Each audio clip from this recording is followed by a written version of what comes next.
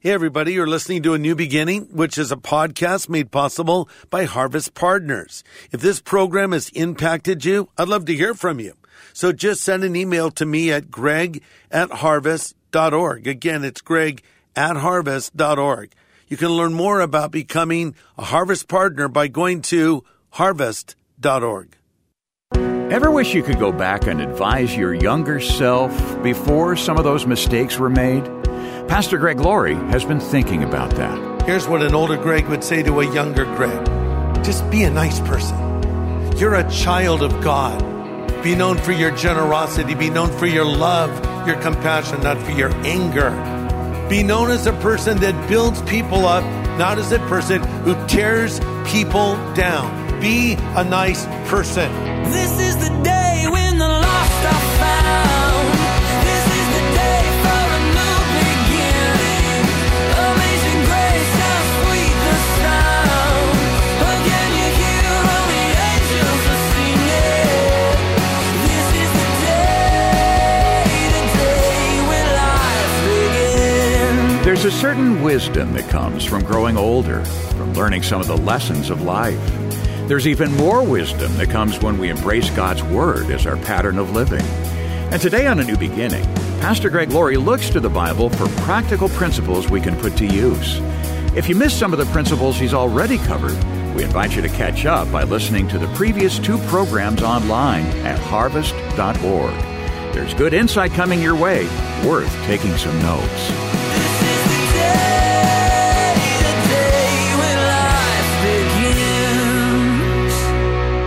What would I say to a young Greg as an older Greg? What advice would I give myself?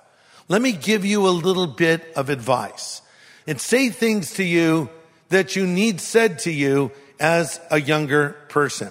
This first one may be surprising. Marry the right person. Marry the right person. Listen, if you're single, I believe God has a person picked out for you. In fact, you can start praying for your spouse right now, even though you don't know him. Maybe you do know him, who knows? But you can start praying for them now. But when you're looking at potential candidates of who to spend the rest of your life with, looking at who could be the potential mother or father of your children, who could be the grandparent of your grandchildren, start here. Look for a godly person. Find someone that's even more godly than you. Don't find some person who's not a Christian and marry them. The Bible says, don't be unequally yoked together with non-believers. What fellowship does light have with darkness? Don't do that. Listen, honestly, marriage is challenging enough. Don't marry a non-believer on top of it. You need someone you can pray together with and commit things to the Lord with and look to God for the strength. Marriage can be challenging in life, but once you make this commitment, it should be a lifelong commitment. Wedlock should be a padlock, and I mean that in the best way. And if you're unwilling to do this, if you want to just experiment with it and get married and maybe get divorced if it doesn't work out, do us all a favor and stay single. But rather, think about this, pray about this, and take your time. The Bible says love is patient. Some people want to rush into marriage. Oh, we have to get married immediately. No, get to know one another. The Bible says many waters cannot quench love, neither can floods drown it. If your love for that man or that woman is a real love, it will stand the test of time. I heard this great advice that was given to me by a friend of mine named Cliff Barrows. He said, there are 8 words you should be willing to say to your spouse every day. 8 words. Here they are. Say, I'm sorry. Please forgive me. And I love you. I'm sorry. Please forgive me. And I love you. And I would add these words as well. It was my fault. So I put this in one of my devotions. And by the way, we have a daily devotion at harvest.org. You can sign up for it. And I send some devotional thoughts from scripture to you each and every day. But anyway, in my devotion, I wrote out what I just said to you, the 8 words that can change your marriage. And a friend of mine, Larry, read it. And he walked into the room where his wife was. And he said to her, just out of the blue, I love you. Please forgive me, and I'm sorry. She was stunned. Her eyes welled with tears. Larry, thank you for saying that to me. That's so beautiful. What prompted you to say that? He says, I just read it in Greg's devotion. I thought I would try it out. Probably shouldn't have told her that, but it worked pretty well. You have to mean the words when you say them. I'm sorry. Please forgive me. I love you. And it was my fault. Here's what the Bible says. Wives are to respect their husbands. Husbands are to love their wife as Christ loves the church. Make the right decision and marry the right person. Here's another thing. Tell those you love that you love them. Tell the people you love that you love them. Don't wait. Don't say, well, they know. I'm sure they know. But it never hurts to have someone say, I love you. They can't read your mind. Say it. Because there's going to come a moment when you're going to have a last conversation with someone you love. You may not realize it was your last conversation. That's why it's a good thing to end your conversation with, I love you. When the Lord called our son Christopher home 13 years ago, I know that he knew that I loved him. Though I missed him desperately, though we were devastated by this horrific event, we always told him we loved him. And that's a very important thing to do. Don't wait to their funeral. They won't hear what happens at their funeral. Oh, I'll bring flowers then. No, bring your flowers now. Just stop what you're doing. Think about people you love, your parents, your children, your siblings, someone that's meant a lot to you. Send them a text, send them an email. Even better, write it on a card. You know why it's cool to write it on a card? Because they can keep it and they can pull it out. Just say, I just wanted to take a moment to say, I appreciate you and I love you. Thank you for all that you've done for me. Here's what an older Greg would say to a younger Greg. Take better care of your hair, you're going to lose it. No, that's not the point. Here it is. Keep short accounts and forgive. Keep short accounts and forgive. Listen to this. People are going to disappoint you in life. Even people you love, they're going to let you down. They're going to say something that hurts you. Something's going to happen. You'll feel that you've been betrayed. Maybe you have been betrayed. Maybe you just think you've been betrayed. But whatever it is, you're going to face hurt and pain in life. Here's what you don't want to do. Harbor grudges against people, because that can hurt you. Recent studies suggest that those that do not forgive are more likely to experience high blood pressure, bouts of depression, and problems with anger, stress, and anxiety. So when I forgive someone, I'm not letting them off the hook. I'm avoiding a lot of misery in my own life. Forgiveness is not about absolving the perpetrator. It's about healing the victim. There's a man who directs a Stanford forgiveness project, and he said, quote, forgiveness isn't giving in to the other person. It's getting free of the other person. As I've said before, when you forgive someone, you set a prisoner free yourself. Don't live in a prison that you put yourself in of anger and bitterness and resentment and have it actually ruin your life. Ephesians 4:30 says, be kind to one another, tender-hearted, forgiving one another as God through Christ has forgiven you. Coming back to Joseph, after horrible things were done to him, his brothers betrayed him. They sold him as a slave, for Pete's sake. And in the moment when he could have had them all summarily executed, he instead forgave them. And he said, you meant it for evil, but God meant it for good. Forgive. Here's another one. What would an older Greg say to a younger Greg? Just be a nice person. This is my advice to everyone, not just young people. Be a nice person. If you disagree with someone, fine, but don't be obnoxious about it. They have a new word now for people that rant, and this is usually reserved for the women. They probably should come up with one for guys as well. But you'll see these little videos that will pop up, and they'll call them Karen. I don't know how this started. If it started with a woman named Karen, and I'm sorry if your name is Karen, but someone will say, oh, they were like Karen. And you have a video that someone probably shot on a cell phone of some woman ranting about something, whatever it is, and they're getting all upset and they're screaming and yelling. Don't be that person, ever. You're a child of God. Be known for your generosity. Be known for your love, your compassion, not for your anger. Ephesians 4:31 says, don't use foul or abusive language. Let everything you say be good and helpful, so your words may be an encouragement to those that hear them. Be known as an encourager, not a discourager. Be known as a person that builds people up, not as a person who tears people down. Don't be Debbie Downer or Bobby Buzzkill. Now, these are just names of people that are always bringing you down. Debbie Downer, no matter what you say, she'll be down about it. She'll be negative about it. Bobby Buzzkill, no matter how much fun you're having, Bobby comes in and he's just the buzzkill of everything. Pastor Greg Laurie will have the second half of his message in just a moment. You know, sometimes we can't always make it to church, but here's the good news. Church is coming to you. It's coming to you on your TV screen, or on your tablet, or your computer, or even your phone. We do it every weekend, and it's called Harvest at Home. We have worship. We have a message from the Word of God. If you want to find out more, just go to harvest.org and join us this weekend for Harvest at Home. Well, you're listening to a series of very practical precepts from Pastor Greg's message, What I Would Tell My Younger Self. And if you need to hear any part of this counsel again, go to harvest.org. And that brings me to my next point. This one's very practical, and you might be surprised by it. You ready for it? This is a deep theological insight about life. What would an older Greg say to a younger Greg? Have fun. Yes, you heard me right. Have fun. Some of the simplest joys of life are before you every single day. Savor the sunset. Enjoy the meal.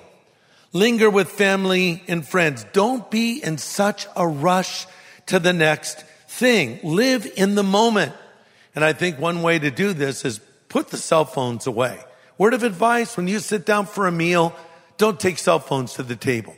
If you have the little watch that gets the alerts, maybe take the watch off too. And just have a conversation with the people around you. On more than one occasion, I've been with people and everyone's on their cell phone, and I'll text them, be here now. Let's put these phones away and let's have a conversation with each other. Here's what I found. The greatest joys in life will come from your relationship with God and with others. But sometimes we're always thinking about what's going to come. Oh, when this comes, I'm going to be so happy. When this happens, it'll be so great. Wait, what about the moment right now? I found the greatest moments of life are often the in-between ones. Let me use Christmas as an example. We get so psyched about Christmas, don't we? I can hardly wait till Christmas. I can hardly wait to open my presents, or I can hardly wait until the people I bought presents for open them. And it's all about that moment, and you miss the in-between moments. Let me use Disneyland as an illustration. I haven't been back there for a while, but you know, it's so exciting when you pull into the parking lot at Disneyland. It's so thrilling when you actually walk into the park and, oh, it's so great. I'm so glad to be here. But after 3 or 4 hours, you're kind of looking forward to leaving, right? We get so psyched about the event. We miss the things that happen before the event and after the event. So savor those in-between moments. Try to laugh more. Paul the Apostle said, rejoice in the Lord always. And again, I say rejoice. So where was Paul when he wrote that? Oh, he's laying on some beach, sipping an iced tea, soaking up some rays. No. He was in prison. But despite the fact that he was in prison, writing to the believers in Philippi, he says, rejoice in the Lord always. Lighten up. Don't take yourself so seriously. Criticize less. Compliment more. Here's another one. Be a generous person. Be a generous person. You might say, well, Greg, I'm not wealthy. I can't afford to be a generous person. This has nothing to do with how much money you have in your bank account. It's just an attitude in life. Be a giver, not a taker. Be the person that offers that something to someone else, that you'll split your meal. Now, I'll be honest, I don't like to split my meal with anyone. When I go to a restaurant with my wife, she'll say, what are you going to order? I'll say, I'm going to order a hamburger. She says, well, I'm going to order a salad. Okay, and I'll say, you're going to want some of my burger. No, I don't want any of your burger. I just want a salad. Okay, fine. So the burger comes, her salad comes, and now I'm eating my burger. I'm almost to the last bite. I'm looking forward to it. And just as I'm ready to take it, my wife will say, can I have a bite of that? Sure, here. It's hard sometimes for us to share, but be a generous person in life. Don't be the cheapskate that disappears when the bill shows up in the restaurant. Where did Joe go? I don't know. He just disappeared. Then you come back 10 minutes later. Oh, did the check come? Give me a break. Don't be that person. Be the person that's generous and giving. And by the way, that applies to your relationship with God. You want my advice? Give faithfully of your finances to the work of God. I started doing this when I was a very young man, when I was literally living at poverty level. I believe that everything I had was given to me by God, and we would take our tithe 10% and we would give to the Lord at church, and then we would give above and beyond that in special offerings. I've never regretted that. In Malachi 3:10, the Lord makes his promise, test me in this, says the Lord. By the way, the Lord never says test me in anything except this one thing. Test me in this, says the Lord. Bring your tithes into the storehouse, and I will open up the windows of heaven and pour so much blessing on you, you won't have room enough to receive it. There are 3 things we can give to God: our time, our talent, and our treasure. God's given you your life. God's given you every beat of your heart. He's given you your time. Invest your time wisely serving the Lord. The Bible says, redeem the time because the days are evil. And a better translation of that would be, make wise use of every opportunity. So bring your time to the Lord. Then you bring your talent. God has given you talent. Dedicate your talent to the Lord.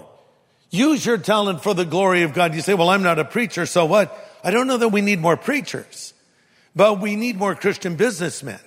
And we need more Christian entertainers. And we need more Christians in sports. And we need more Christians in accounting. And we need more Christian attorneys. And we need more Christians in politics. And we need more Christians in so many areas of life. Just men and women that say, I'm here to glorify God. I'm going to bring my time. I'm going to bring my talent. And finally, I'm going to bring my treasure. Everything you have has been given to you by God. Be a generous person. Here's a little piece of advice you might be surprised by. But I would say this to a younger person: take good care of your health. Just do the practical things in life. Oh, I know some will say, well, that's not really spiritual. And I love to quote 1 Timothy 4:8. It says, bodily exercise profits little. That's true. The Bible says that. Maybe that's not the best translation. Another translation puts it this way: physical training is good, but training for godliness is far better. So the point of it is this: put God first. We already covered that point, but that doesn't mean neglect your body. God gave you your body. Your soul is in a body. And the Bible says glorify God with your body. So don't neglect your health. Make sure you go to the doctor for checkups. Make sure you do the proper things in your nutrition and your exercise and all the other things in life. Here's another piece of advice an older me would give to a younger me. Make the right choices. Every day we get up, we have lots of choices in front of us. Starting with Taco Bell. Have you driven through a Taco Bell lately? There's so many options. I don't even know what's happening anymore. I went there the other day with my wife. I don't know how this happened, but we're watching a movie. And in the movie, there's a scene where there's a man and a young man having a hamburger at a little counter in a restaurant. And we both looked at each other and said, let's go get a burger. But the problem was McDonald's was too far away and Taco Bell was closer. So we ended up at Taco Bell. How do you go from a burger to Taco Bell? I don't know. And then we get to the menu and we're like, what is, Kathy's saying, what is all this stuff? I don't know what a cheesy gordita crunch is. Well, what is this? And so I think I ended up ordering just 2 tacos because I know what those are. And then there's SiriusXM. You have SiriusXM. So you have all these options. You have 50s on 5, 60s on 6, 70s on 7, 80s on 8, 90s on 9. And as I scroll through those, like my life is passing before me because I lived through all of these decades. And now these choices don't matter which channel you listen to on Sirius for the most part, or what choice you make at the drive-through restaurant. But then there are the big choices in life. You have a choice each and every day to obey God or to disobey God, to do the right thing or to do the wrong thing, to pick up the Bible and read it or neglect the Bible, to pray or to worry. These are your choices. Make the right choices. Why? Because you make your choices and then your choices make you. And the end of your life is determined by the beginning of your life. The evening of your life is determined by the morning of your life. So if you're young, develop good habit patterns now. Start doing the right things now. And that will pay great dividends later in life.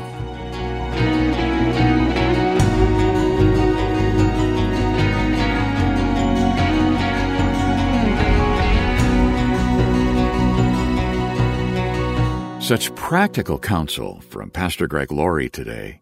It's a unique message called What I Would Tell My Younger Self.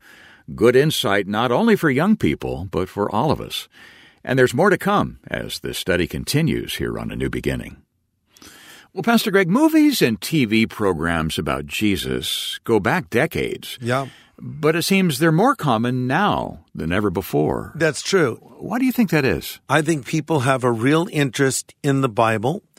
And I think when you visualize it, when you cast people to play parts and it's directed well and you add music and you know what you're doing, it can be a powerful way of getting people into the greatest stories ever told. And I'll pretty much watch any dramatization of the Bible. I've seen some okay ones. I've seen some pretty good ones. But we are offering you right now, which I think is the cream of the crop. I don't know if you've seen it yet, but if you haven't, you're going to see it now. It's a special series on the life of Jesus called The Chosen. It's directed by Dallas Jenkins. Dallas is the son of author Jerry Jenkins, who wrote the Left Behind books. And Dallas has got lightning in a bottle here. He has just cast this series so perfectly.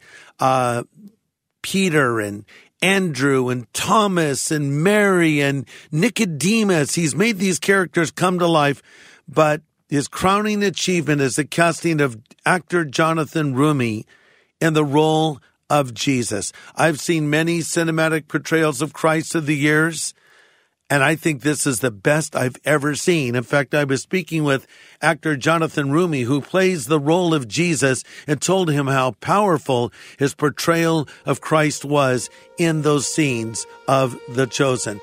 I did not come to deliver the people from Rome. Then from what? From sin. From spiritual death. God loves the world in this way, that he gave his only Son, that whoever believes in him shall not perish, but have eternal life. So this has nothing to do with Rome. It's all about sin. God did not send his Son into the world to condemn it, Nicodemus. He sent him to save it through him. So I'm very excited to announce that here at Harvest, we are offering season 1 of this amazing series on the life of Jesus called The Chosen to you for your gift of any size. Is this not the perfect time to watch this with your children? And I'm telling you, your kids are going to love it. My grandkids love it. You're going to love it. Older people are going to love it because it's done so well. The New Testament stories will come to life for you in a way like you've never seen before. So for your gift of any size to us here at Harvest Ministries for the month of December, the month when we celebrate the birth of the Lord Jesus Christ, we want to send you The Chosen. Some of you can give more. Some of you can't give as much, but whatever you send will be put to use to continue teaching the Word of God as you hear it here in A New Beginning, and giving people an opportunity to come into a relationship with Jesus Christ. Yeah, that's right. And it's the most strategic time of the year for that investment. Not only are there tax deduction benefits at the end of the year, but this is when we determine how far we can reach with the gospel in the coming 12 months. And we have huge plans for 2022, including a large crusade outreach and a film documenting the Jesus movement. We're praying God sends another revival like the Jesus movement. So your donation couldn't come at a better time. And with your investment, be sure to ask for Season 1 of The Chosen on DVD. You can donate online at harvest.org or write us at A New Beginning, Box 4000, Riverside, California, 92514. Or call us at 1-800-821-3300. We can take your call anytime. Again, dial 1-800-821-3300. Well, next time, Pastor Greg presents the conclusion of his message called What I Would Tell My Younger Self. Some of the best counsel is yet to come. Join us here on A New Beginning with pastor and Bible teacher Greg Laurie.